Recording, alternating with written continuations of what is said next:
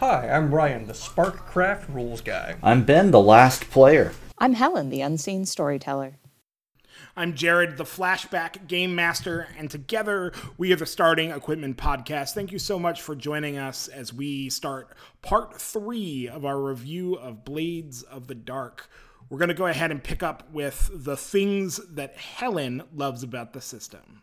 Helen, take it away. Blades in the dark. Yep. Not of the dark. I'm just going to use a different connecting word every single time I do it. It's going to be blades with the dark, blades from the dark. Which is appropriate. Sure, that'll be your Yep. thing. That's your thing. It's appropriate because we are, of course, now the Blades in the Dark podcast. It's true.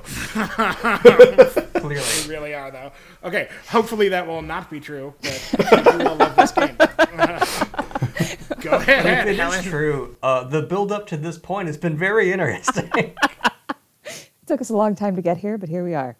Okay, well, so one of the things, and we've talked a little bit about the philosophy that's elsewhere in the book as relates to gaming in general, but one of the things that I think really comes out in this game in the way that they've set up engagements, in the way that they've set up flashbacks, is the assumption of PC competence. And it's something that you don't necessarily think about as much in other games, but when you spend the extra time in a game planning hypotheticals, in or out of character that may never happen, and then all of your plans are for naught because something came completely out of nowhere, or you fail a roll and it's some kind of bumbling mess. There's none of that in this game, and that is discouraged. One of the things that is both in the setting and in the mechanics is the assumption that the PCs are competent professionals at the thing that they are doing, and it lets the story go from there. There's no bumbling about, there's no nonsense, there doesn't have to be those things except where those choices are made by player and storyteller to enhance the narrative are less interesting, generally speaking.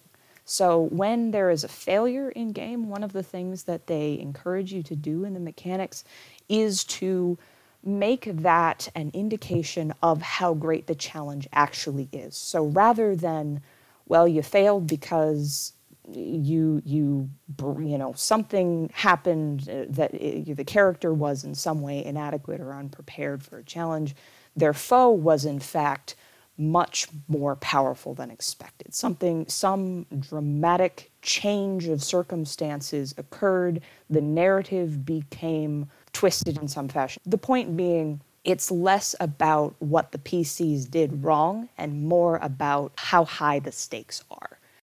So this is the first time I've ever seen this in a game. Like, I've seen games where the assumption is that the PC sucks, at least at the beginning. And I've seen the assumption where, like, the PC is a superhero, there's Exalted where you're just flat better than everybody. But this game comes from the assumption that you are competent and in over your head simultaneously. And I've never seen that assumption in a game before. And I think it's awesome. It, like, narratively sets us up in a really great place. Like, no, you're really good at this, but also you're in over your head. Yeah. They talk about that with the dice you roll, this getting back into the connection between the mechanics and the narrative. You do have a 50% chance of some kind of success when you roll just a single die. That's because your character's expected to know their business, but they're also going to take a hit. Yeah, I love that assumption. I love that, like, no, you're good and the world is still hard. Unlike Exalted, where it's like, you versus 300 mooks. Well, that's not a fair fight. They should have brought 500 more mooks. I've seen a trope in some games that I wish I saw more often. You have a low-level enemy oppose characters who have gained some experience. And, maybe it's like, okay, the level 10 PCs in D&D fight some orcs. Normal orcs. Or whatever. But just as a nice contrast to, like, this, if you started at level 1 in D&D, and now you're level 10, a normal orc is no longer a challenge for you. They're a speed bump. But it's a nice contrast, right? This is how far you've come. This is what you can do now. Now, instead of being terrified that, the orcs are coming into town and setting things on fire, You're going out and you're fighting the army of orcs by yourself. And I really like in Blades in the Dark where there's just the assumption of you're competent, you're good at your job, and the only reason that you're still in danger is because you live in a really terrible world full of horrors. Yeah, and the only way to have any potential of advancement is by taking these extreme risks. You're not going to be able to live comfortably if you do the easy jobs that you did to train this hard. You're going after the big scores, and the big scores are well protected, right? You have to push yourself to succeed. Okay, hit the ground running. Another thing that I like is the whole book is designed to get you going quickly. And when we eventually do talk about setting, one of the things that we can touch on is everything is right there. It's laid out for both you, the player, and you, the storyteller. A lot of the things that the storyteller has to do is make stuff up on the fly in response to things the players have. No problem. There are word banks in the book for the storyteller to use. There are random tables for if there's an NPC to generate names, to generate outfits, to generate anything you want to help you drive the narrative forward with just a few little key details spattered in here to sort of bring the setting to life. As a GM, as somebody who mostly GMs and who is also a nerdy engineer, for most games, I make these for myself. I have props, nouns, random villains ready to go. I make those lists for myself so that when my players are like, hey, this is a blank, I'm like, ha ha ha, consult my list. It is a, like, right? For a game to have that for me is glorious. That's all. It's like, oh, I don't have to make this chart for myself. You already did it. Here, we can be friends. And I mean, I think it goes back to how approachable this game is. I mean, as an experienced role player, I have lots of tools to generate sort of information and lots of ideas and blah, blah, blah. If I was newer and I wasn't sure if I really want to invest in this, every little bit counts. Like, that helps. And it's not a crutch. It's absolutely just like, you can use these things. You should use these things. Use all the tools that you want. It's okay to use word banks. You should do that. I also so they talk about when you first start your game, set the players down, explain the world briefly, talk about the different playbooks, have everyone make their characters. And then they actually provide, but even if you don't use the one they provide, they suggest just start immediately on a mission. Tell them, great, you're this group, you're here, this is your first score, how do you want to approach it? And let's make that engagement roll. And to just immediately get them on the ground running, and as you introduce facts and hooks, they can then, after this is done, start to explore the world and ask questions and have individual things going. But they really, really, really want you to just start as fast as possible. The other thing is the playbooks can be fairly interchangeable. And this kind of gets into something that you could probably talk for a long time about, is protected niches versus shared responsibility when you're building a character. If you want to have the thing that your character is good at, finding out that somebody else at the table, for whatever reason, built their character and they happen to be better at the thing that you wanted to be yours, that can always lead to some drama. It's one of the reasons why we have a session 0. But there's a good balance among the playbooks of, first of all, there's kind of the expectation that you can do a little bit of everything. It's why it's your playbook, not your class. These are the things you maybe specialize in more, but you can do a little bit of everything. And they do a good job differentiating even just a little bit between some of the more similar characters. For instance, the Cutter versus the Hound, or the Spider versus the Slide. And they give you enough that you can flesh out in different directions so you really aren't constricted into one box. And there's enough overlap that maybe if you don't have a Slide in the party, maybe the Spider and a particularly talkative Cutter could make up the difference. They have... Since we haven't defined those up until now, can you define for me a Spider and a Slide for those who aren't obsessed with this game? Because this game is about scoundrels, it is about putting together a heist. They've done a good job of picking different scoundrelly tropes to distill out. So you're not going to have like just your standard maybe D&D classes. They've done a good job picking the different tropes that go into becoming the different playbooks. The spider is the influence build, the influence character. The spider has political connections, has financial connections, may not be a direct and sociable character, may not be out there, schmoozing with other people, but they have enough resources that they can be a power behind the scenes. It's the Nick Fury. They're the person with the plan, with the fingertips always always steepled. That's the spider. Or, if you prefer, the Kingpin. Yep. Right. Sure.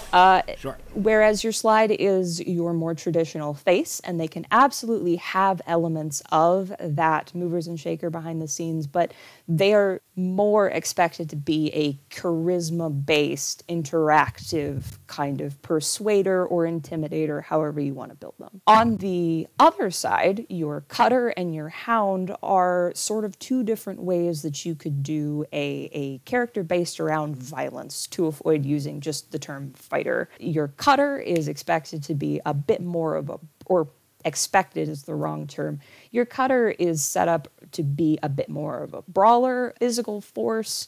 Your hound is more methodical. They are a sniper. They are a tracker. They might use different weapons. They have a different approach. That is kind of how you draw the line. But again, they might have a lot of the same skills that the cutter has. They just can also move in other. I think you said a word there that is really important to how they differentiate the playbooks. It's not about your role, it's about your approach, right? In D&D, your class is your role. This is what you are supposed to be for the party, and this is all you can be. For each of those roles, for your fighter, for your mage, for your mastermind, whatever it is, there are multiple playbooks that can be that.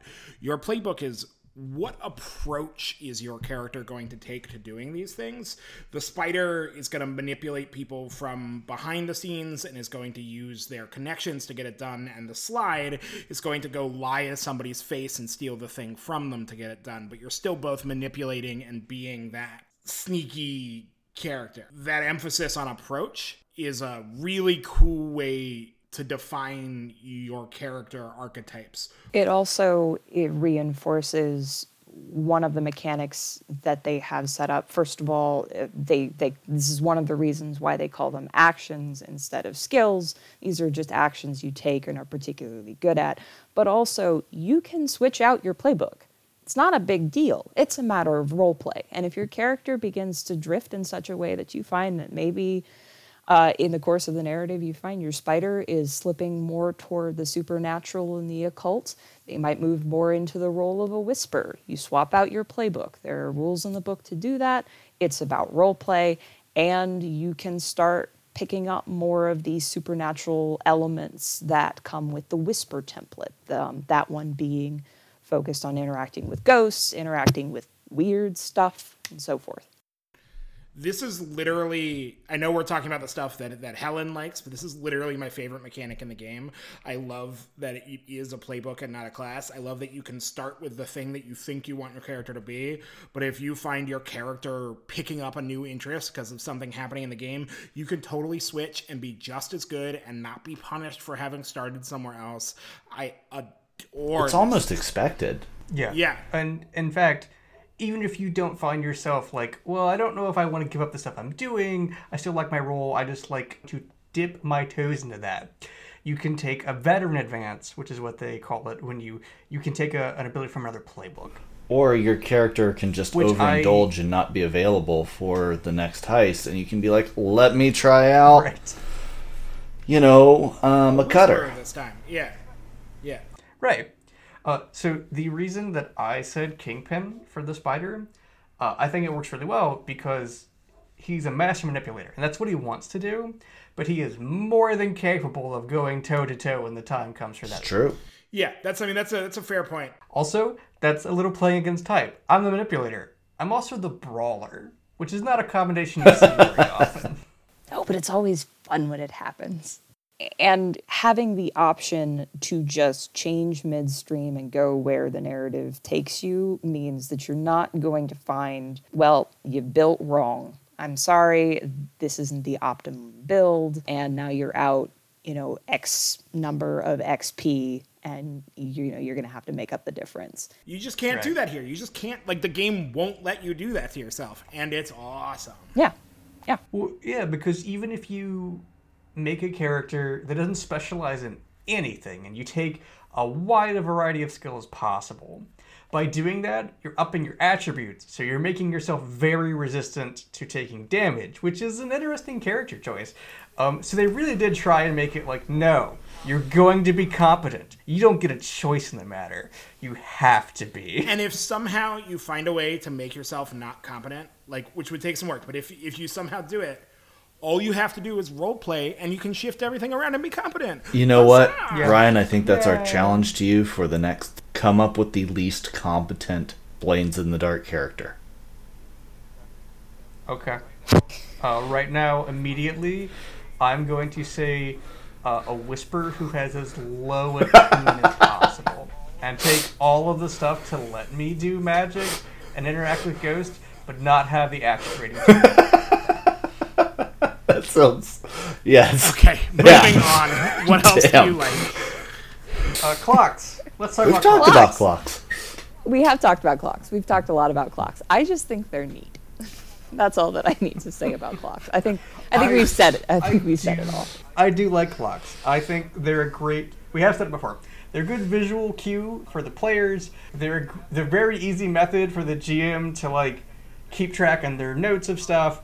We talked before. Jared said that when he thought about going back and into the game he's been running for 5 years and adding them, he almost threw up.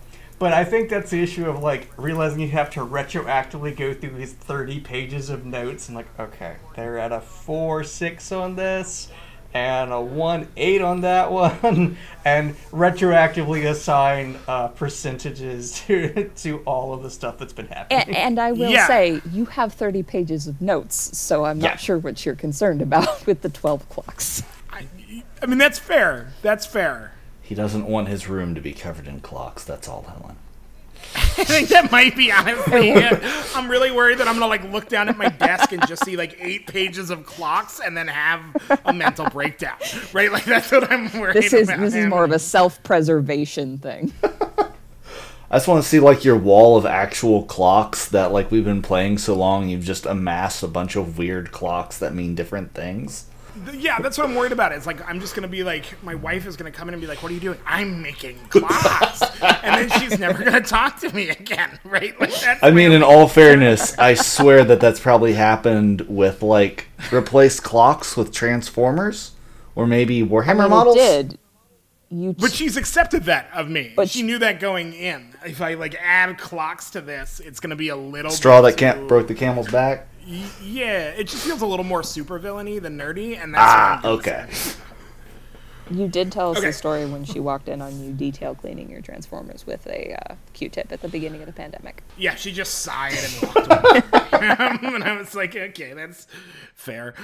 When a character gets to a certain point, it can sometimes feel more difficult from the storyteller side to keep scaling challenges and keep throwing bigger and bigger problems at it. And because I'm not going to say it's so easy for characters to, become good at everything, because that's always going to be a matter of XP. I will say that one of the systems the game encourages is that we've touched on it before, it's a stable of characters.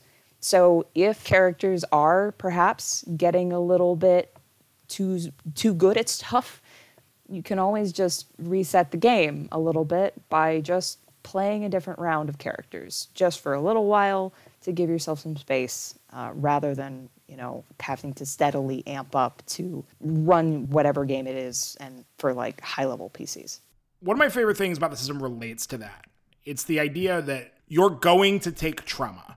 You are going to spend stress, your stress bar is going to fill up, and you're going to take trauma. Eventually, if you play the same characters long enough, you're going to fill out all of your traumas, and it's going to warp your character to the point where they can no longer be played. A lot of games have this mechanic, And it's just sort of like, if your character gets corrupted, well, they're now just, Bye. a thing of chaos and bye. But here, it says when this happens and someone's trauma fills up, you have two options. They can either go into retirement or they can go to prison. And if you send them to prison, if your gang just sells them out and sends them to prison, you can lower your wanted level. And I love that idea of like, well, are we going to set Jimmy up in the bar? And Jimmy's going to go from being a PC to NPC bartender? Or are we going to send Jimmy to prison so that life is easier for the rest of us? And I think that that's like a legit interesting story thing that's going to come up. And I love those storytelling. Because you can also go to prison and there's a whole separate set of connections in prison. So don't... You can make in prison, right. There's a little mini game for being in prison, including, and I promise I won't reference Daredevil in every episode, but including the no, we've set ourselves up. Our time in prison isn't very difficult. We can still do stuff in prison. It's not too bad.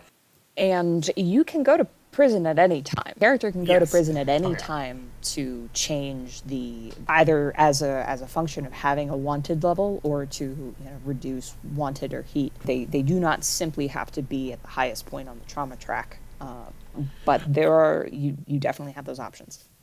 I just loved that option, because in contrast to say the 40K system that we talked about before, Dark Heresy. If Dark Heresy, when your corruption gets to a certain point, you are just a thing of chaos now. You have no control. Your party has no choice. Your GM just does something bad with your character. That's it. And I love that, no, even when a character maxes out on this air quotes bad health track, we still get to have something interesting happen. Yeah. Right? You don't just become a mindless monster. We still get to do something cool with you. I also think it's interesting. I mean, it's a dark game. It's a dark setting. You're in over your head. Everything is stacked against you. But even still, the player has complete autonomy over whether their character dies or not. Because you can always say, I roll to resist the harm you're doing to me. Even if you have no harm left. I mean, you could, critically succeed and not take any.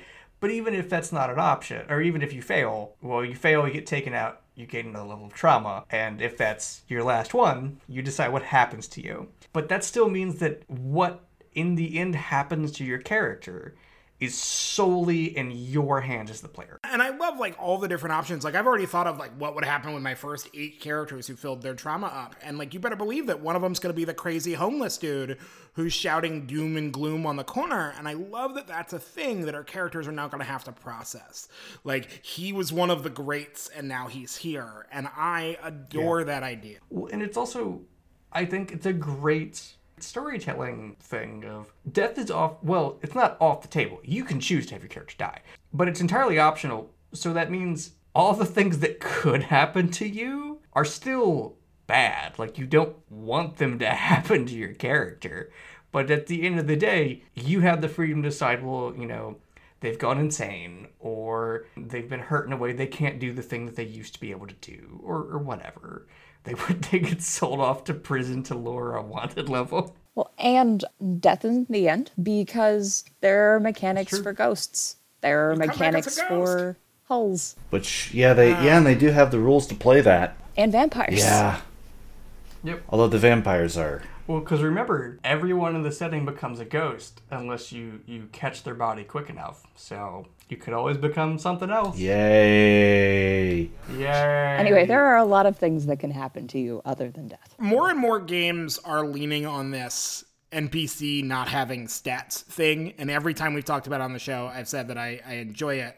But one of the bigger concerns that I think has been a problem in every other game where NPCs don't have stats for me, except this one, is it gets really hard to represent a particularly talented enemy. And Lancer does an okay job of that. The system present in Blades for the Dark is my favorite approach to that. If you find an enemy who is particularly good at a thing, they are going to get a preemptive attack on you, and you're going to have to roll resistance before you even start. And we mentioned that in the mechanics, and I just love it.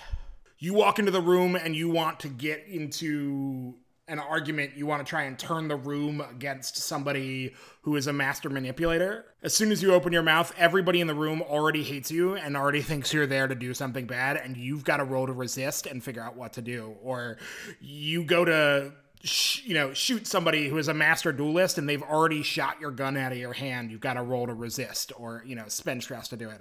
I love that as a way to make NPCs feel badass when it's necessary without having to create a bunch of stats for them. Yeah, I agree.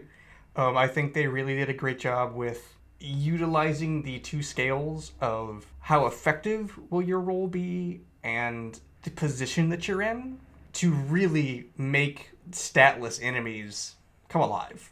Yeah, it's awesome. And I've never seen another game do it as well as they did it. And that's all I wanted to say there. The next thing is you're a heist game. There is no, we're just going to hide out and leave the city for 6 months to let the heat cool down. Everything about this system, and we're going to get to this a lot more when we talk about setting next time, this entire system is designed to constantly ratchet up the tension, and I enjoy that. It does do a great job of showing that you are caught in a system that is far older and far more complex than anything you may necessarily understand or be able to overcome. And there are a lot of games that do some version of that who do the system is against you. But what I love here is the system isn't against you. The system is against everybody. Yeah, you're an ant. Against it everybody. doesn't. It's crushing you out of, not out of intention, but just out of how big it is. There's also, when you roll really poorly on a roll, when you roll a 1 to 3 on a desperate roll, or I think it's just that. It might also occasionally happen on other rolls. But the idea of a lost opportunity, not just have you not done what you were trying to do here, but you can no longer attempt to do what you were trying to do here. I'm trying to pick my lock through the door. I fail badly enough. I have a serious complication in the lost opportunity. I have not only broken my lockpicking set, I have broken the door. It is now impossible to pick our way through the door. It doesn't mean we can't get into the room. It doesn't mean we can't find another way. This system is very clear that you always need to prevent an opportunity for your players to succeed. But that opportunity of me opening anything else with my lockpicks is gone. My lockpicks are now ruined, or we can't get into this door. And I love the idea that you're going to have to create new opportunities for yourself as your primary options disappear as you continue to fail forward. I really like this too. I even like how it's used in the other way. So one of the examples they give is if you start out with a really good position, which lowers the consequences of failure. Instead of getting hurt, your consequence may just be that you lose the opportunity. The example in the book, and I think I said this last episode, you set up on the rooftop with your rifle, you're going to take a shot at someone who doesn't know you're there. If you fail, you don't get hurt because they didn't know you're there, they can't react that fast, but their bodyguard shoves them out of the way, so you no longer have the shot. You can't try and just shoot them again. You're probably going to have to run away, but you're not immediately going to take some damage or be shot at or be engaged in combat. So the last rule that I really want to emphasize that I adore is it's simply the protect system. You can always take the protect action, which means if another player is about to be harmed, I can, if one of my teammates is about to be harmed, I can automatically just say I'm going to protect them and take the harm on myself. It is always an option. It is always a rule, and it really helps make the game feel like a team game. Yeah. If somebody gets in trouble, anybody can choose to help them. No matter where they are, how they're positioned, you can always do the hero dive in front of the thing. That's always an option. I like all the teamwork. They do a great job of keeping them minimal and thereby very effective. I do love all of them. I don't want to diminish that, but this one in particular, you're never going to find yourself in a situation where the person who walked first into the room is going to get trained down by the enemy, and you better send your tank first. I love that, no. Just do whatever's better for the story, and if somebody gets focused by the enemies, you can always say, no! Well, as someone who normally plays a cleric type or a physically weaker character, I love this because this doesn't mean that I'm going to have to dump points just so I don't get, you're saying, one-shotted. Yeah, it's really great. It's really nice. I, as the character who has more resistance against this sort of thing, can just step in front of it. Which is exactly what you want as the player to do. and I want to be the weak one who then heals you. I mean, that's not really a thing in this game, but the basic idea is there. It encourages teamwork in combat, and rather than everybody standing in a circle around the target hitting, which can sometimes happen in other situations. And not just combat. That's important to note. Sure. If you really screw up a social role, someone the slide can step in and go, nope, everything's fine, and smooth those feathers over. Or if you activate the magical time bomb, the Whisper can step in and take the brunt of the insanity it would do to you, and then try and start to deal with that. And speaking of this, like that mechanic and all the mechanics, we said it before, and I'm gonna say it as many times as I can, because I love this word. There's a great ludonarrative in this game. That word just makes you feel smart. Oh, God. It does. It does make you feel Such smart. a good one. And soon it will make you all feel smart, too. Just whip it out at parties. Excuse me, sir. The Ludo narrative. Just shut up. Yeah, the Ludo. Ludonarrative dissonance is really... Yeah, all the mechanics in this game were clearly put in for the sole reason of making you feel like a lucky scoundrel in over their head. I have a feeling that when they were playtesting things, I have a feeling that there was definitely moments where this is interesting, but I don't think it adds to it. So they just stripped it right out. It really feels like a lean system that does exactly what it wants to do. And I love it. It's well edited. It's so clear that they had a lot of humility when they were editing this, because I think you see a lot of systems where someone wasn't willing to let their pet system go, and they clearly had no issues. So I don't know about the rest of you, but I have downloaded a few of the Forged in the Dark games to look at them. Scum and Villainy. Scum and Villainy. Scum and Villainy, Fistful of Darkness, Brinkwood, which I mentioned last time, or Jared did. And I really like all of them that I've read. They are very innovative in how they take the core system and alter it to fit what they need it to be. In Scum and Villainy, instead of having a crew type like, assassin or a cult in Blades in the Dark, your crew type is your ship type. And that's just interesting. And it still makes sense, right? That informs the type of missions you want to do in Scum and Villainy, the sci-fi game. But it's just a different way to interact with the setting.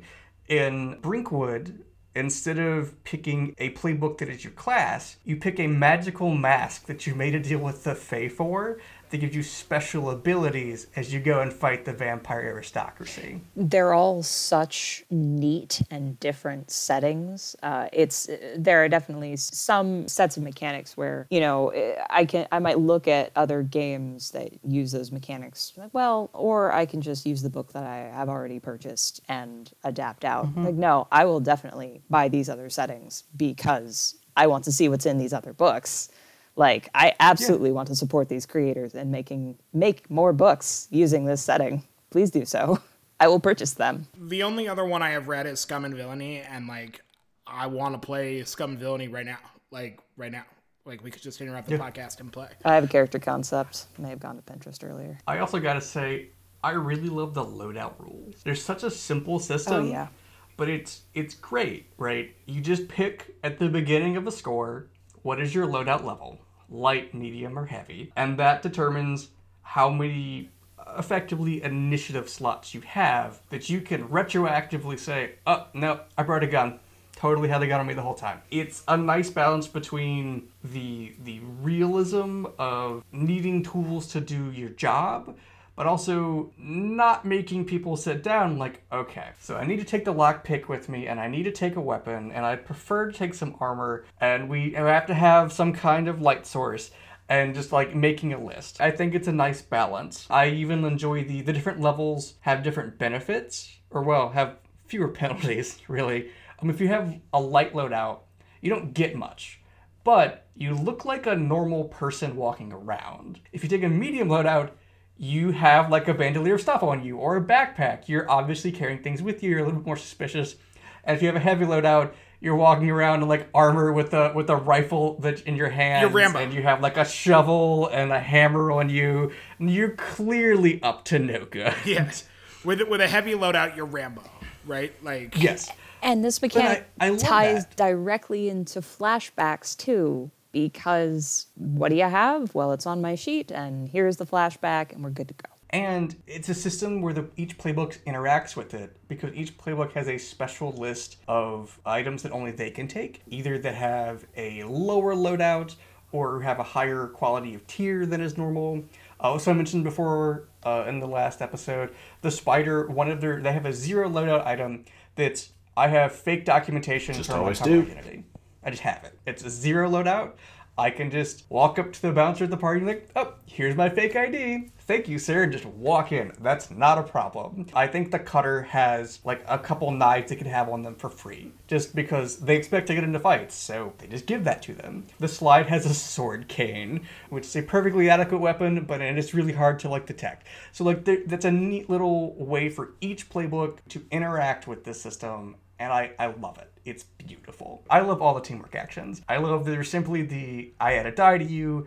I love the protect rule. I really love how the group checks work, because group checks are always hard in an RPG, right? If you're playing the rogue in D&D, if we're being realistic about it, you can't be anywhere near the party. You have to be very careful with a light source, like a hooded lantern or something, because if the fighter's running around in plate mail, like, he's not going to make that stealth check. It's just not going to happen. You just need to deal with that. And I've seen a lot of games just hand wave it and say, like, fine, everyone makes the check, and if half of you succeed, the group succeeds. And that's, like, fine. You know, it's a good way to get the mechanic to hand wave it and let it go. It lets the rogue counterbalance the paladin and plate mail. It kind of averages out. But for this, I really love the teamwork option of everyone makes the check, and I'm the leader. And for every person who fails, I take a point of stress. But everyone gets to use the best result among the party, which is a great balancing issue, because you're very, very likely to succeed. Yeah. Right? If everyone gets to roll, and probably I'm pretty good at it, hopefully, but if everyone gets to roll, you're probably going to at least get a partial success. You're likely going to get a complete success, or maybe even a critical. But if I'm the guy who's trying to sneak everyone around and everyone else is terrible at this, I am definitely taking some stress. That's gonna happen. And that's so great. Like, that really ties into the thing we talked about earlier of assuming everyone is competent, but you're in over your head. I'm so good at being sneaky. I'm going to get all you loud chumps into the place. I'm going to do it. Boy, am I going to take some stress, because it is so stressful getting you drunken buffoons and plate mail into this room, right? I, the spider, am going to manage to sweet talk all of you weirdos into the fancy gala. Then I'm immediately going to the bar and getting something to drink. And that's like, awesome. That's awesome. It is. It's great. It's great. It's a great, very likely to succeed, but it's going to have a cost. And I think that's a great encapsulation of the entire game. But I particularly love that, and will probably steal that for other games. As you should. Speaking of things I'd also take the downtime rules. I really like them. The actions they give you have a nice combination of, getting things you need, recovering stress, which is a great mechanic, setting up long-term projects, making rituals. Like, all of the things are cool and interesting, and they give you something to think about and do, and have a way for your character to advance without just using experience. But the other things that happen too, right? Going up in tier, going into conflict with other factions, having random events happen, it really makes you feel that you're part of an immersive, interconnected world. You're not the only gang here.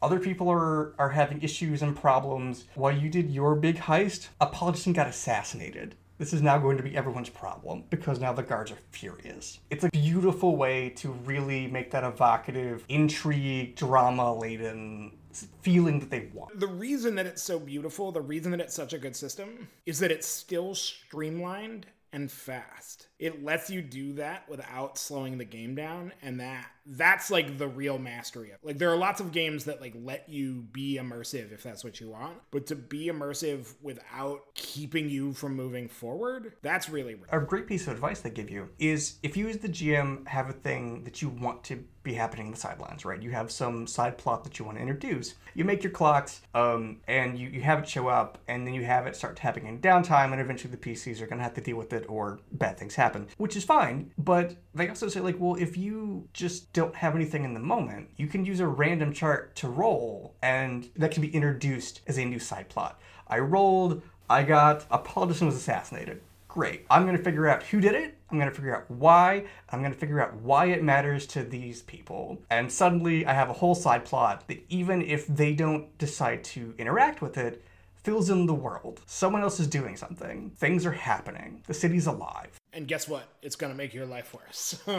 Well, that's the assumption of everything in this game. Yep. I mean, except for that next score. That next on- score will make your life so much better. Just one, just one more. Yeah, just one more exactly. Just one more.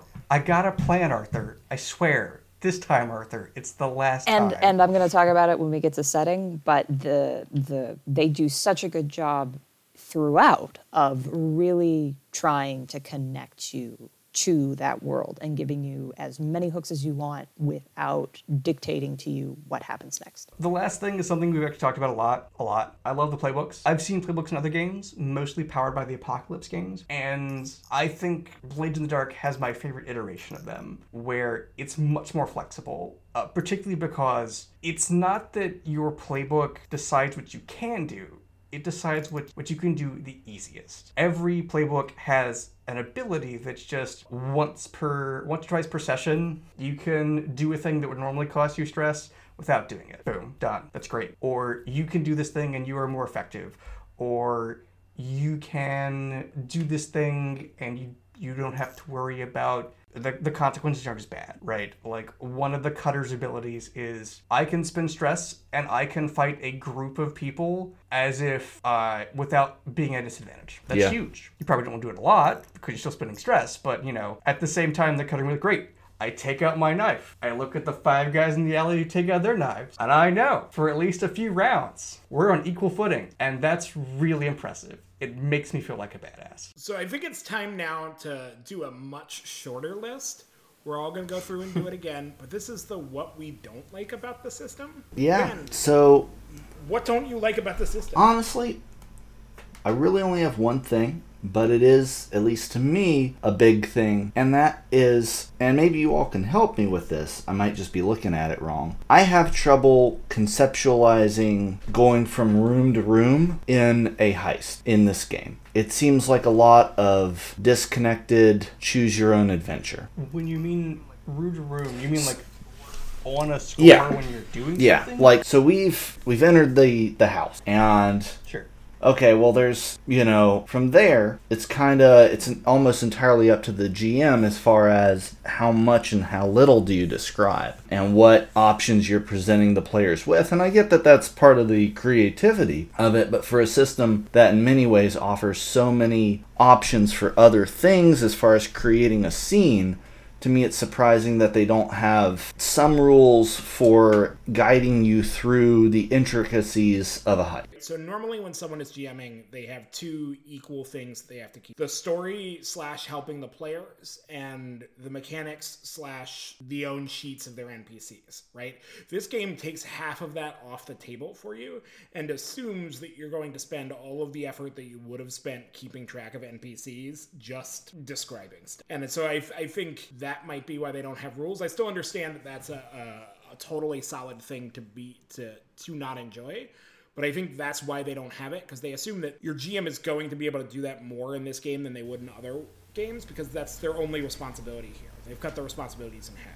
I would also say that to some extent, this is a combination of the initial engagement roll, a clock perhaps, and a fortune roll or 2 along the way.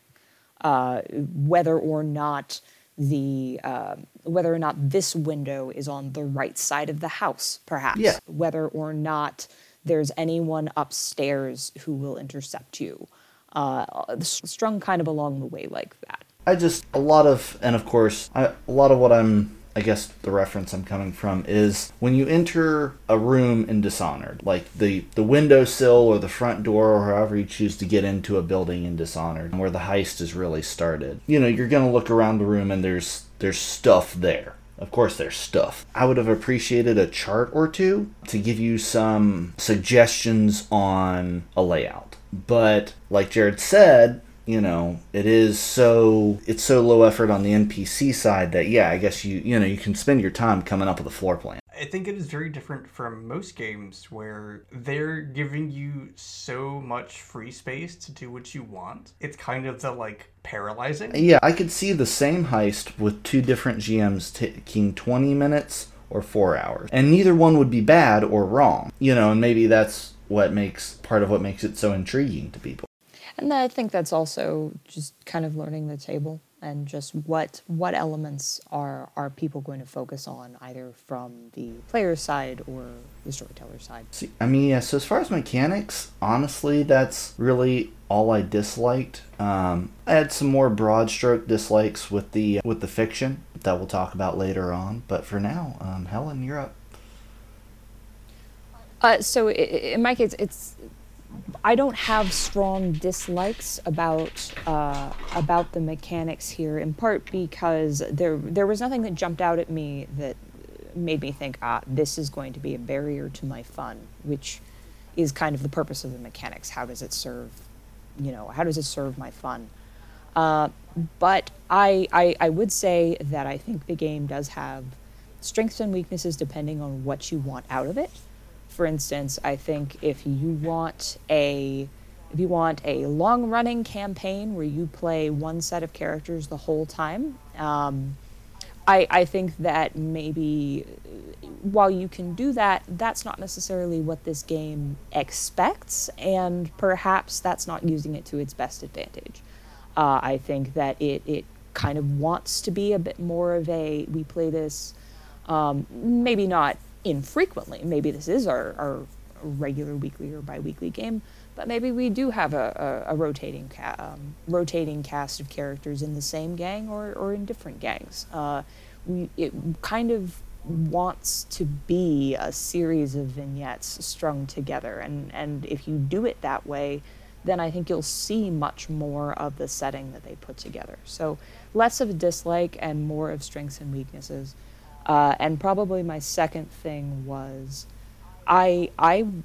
it's so different to what my standard experience is in these sorts of games, that you don't have that obligatory session and a half ahead of time where you talk about the plan, talk about all the ways the plan could go wrong, and then the next session spend the first 2 hours talking about the plan again just to make sure you got it all right, and then ultimately no part of your plan works. If you cut all that out and you just go with the engagement and the flashbacks, I'm almost left wondering, well, oh wow, I have no idea how that'll look like in play, and that's not a bad thing. If anything, that's another reason that Jared needs to run this game at some point. But it's something that I would definitely want to see played out, and I would hesitate to even propose an opinion on any of the more complex mechanics within it until I'd had a chance to run it, because it's just so logistically different from other options. And I don't think I've seen a game where flashbacks are as prevalent. That's fair. It is a very different game from most. Yeah, I mean, the engagement, the fact that the engagement role starts you off on the rooftop, that's such a different mindset from really any of the other games that I have experience with. Flashbacks are present in other systems. I believe City of Mists has them, for instance. I know that they are out there, but they require you to be thinking kind of in a different direction than standard. Rather than doing all that planning at the beginning, you're free to do all that planning as you go. And so it's just a different mindset. As integral, really. Like, you have to do them. And now the things I don't like. The things I don't like are small and are nitpicky, but are present. So the strange things, demons, ghosts, hulls, there doesn't seem to be any that are moderately powerful. They all seem to either be weak or incredibly strong. And that just seems like a weakness. Why wouldn't you build one or two that were middle of the road for when your characters are a middle tier? It's either their entry level stuff or their, oh god, stuff. And that seems like an oversight to me. And the second issue, so attributes and action ratings seem to be working a little against each other for me. The action ratings, this game's version of skills, want you to generalize, and they want you to be fluid and move across multiple strengths and weaknesses. And the attributes want you to focus on everything in one category. And so that, I think, creates a tension and might create an opportunity to build your character poorly. The only reason I say that that's a minor dislike here, unlike other games, is as we've talked about before, if you don't like it, all you have to do is do some role play and you can fix it. I think that this is possible to build your character wrong because of that tension, but I don't think it's going to have long in-game consequences because they put in rules to fix it. I would imagine that it's the opposite. Your attributes want you to generalize because they want you to take the first shot in every action rating you can, whereas the action rating themselves, I'm going to be better at skirmish, so I'm better in a fight. But the attributes want you to focus on that category of action rating? Sure, physical or mental or social, right. Yeah, the action ratings don't give you any bonuses or penalties for mixing mental and physical, and so they want you to be good at thinking and fighting, whereas the attributes want you to put points in all of the physical ones, right? And that creates a weird tension for me. Yeah, I guess that's something we'd have to play and have multiple characters and see, I didn't specialize in anything. I spread my points out, and how does that affect me? I mean, again, I think it's a minor dislike because even if it is as bad a problem as I imagine it to be, right? It's you not can like play your way out of it. Nope, sorry, you didn't take Generation as a background. Vampire the Masquerade. Oh well. What do you mean you have an arete of less than 3? Sad for you. Yeah, that was a silly choice, Helen. Wow, that got real personal. Real personal, real fast, guys. So the family-friendly show. My dislike is, as they're explaining the system to you, they explain something, and because it's an interconnected system, as all systems are, they have to reference other parts of the mechanics they haven't gotten to yet. Perfectly normal. But when they do that, sometimes they give you a brief description of the mechanics before they actually introduce them. So they might explain, okay, here's how consequence rules work, and give you a brief description. Great. And you read it, you get it, you move on. But then you get to several pages later, here's consequence rules in their full. And that actually stumbled me up a bit. I felt like having to relearn something, even though it was now with more detail, and this is where they really expect you to learn it, was for some reason, I didn't like that. I felt like I think that once or twice I thought that I'd lost my page and gone out of place. I want to be clear, Ryan is being gentle here when he says a few pages later. There's one where it's Yes, 20 or 30 you're pages 45 later. pages later, you're actually teaching me the system we've been talking about for the last 40 pages. That's weird. And it definitely falls into the category of things I mentioned before, where I don't like this thing. I don't know how to fix this thing or how I do it differently, but I don't like it. Which I think I see a lot in layout, which, I don't know, perhaps explains to me that there's an entire profession where people who do layout and edit things. So somebody's entire Something to think job. about later. Almost like that's an important skill set. Almost. Usually in games, when they introduce something like that, they give maybe a one-sentence explanation, or not even that, and say, rules for this can be found on this page, and then move on. And maybe just briefly explaining how it works. In this, they give you more of that, but reference it much later. I feel the flow of the mechanics section, explaining how it worked, could have been a little bit better.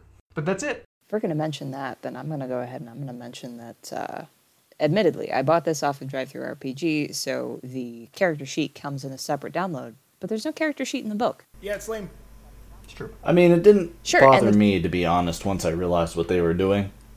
But yeah. I do understand that that's an incredibly nitpicky thing. That is purely me. And the character sheet that you do get when you buy it off of Drive-Thru-RPG is beautiful and very useful and very well laid out. I just would have liked to see it in the character creation section. I mean, I think that encapsulates how we as a group feel about this game. When we were talking about the things that we liked, we were talking about big picture, important to the game stuff. And when we were talking about stuff we didn't like, it's hey, layout guy, we wish you'd done things a little different, right? But not that much. We do love you and the work that you did. Right. Shout out to editors. Yes.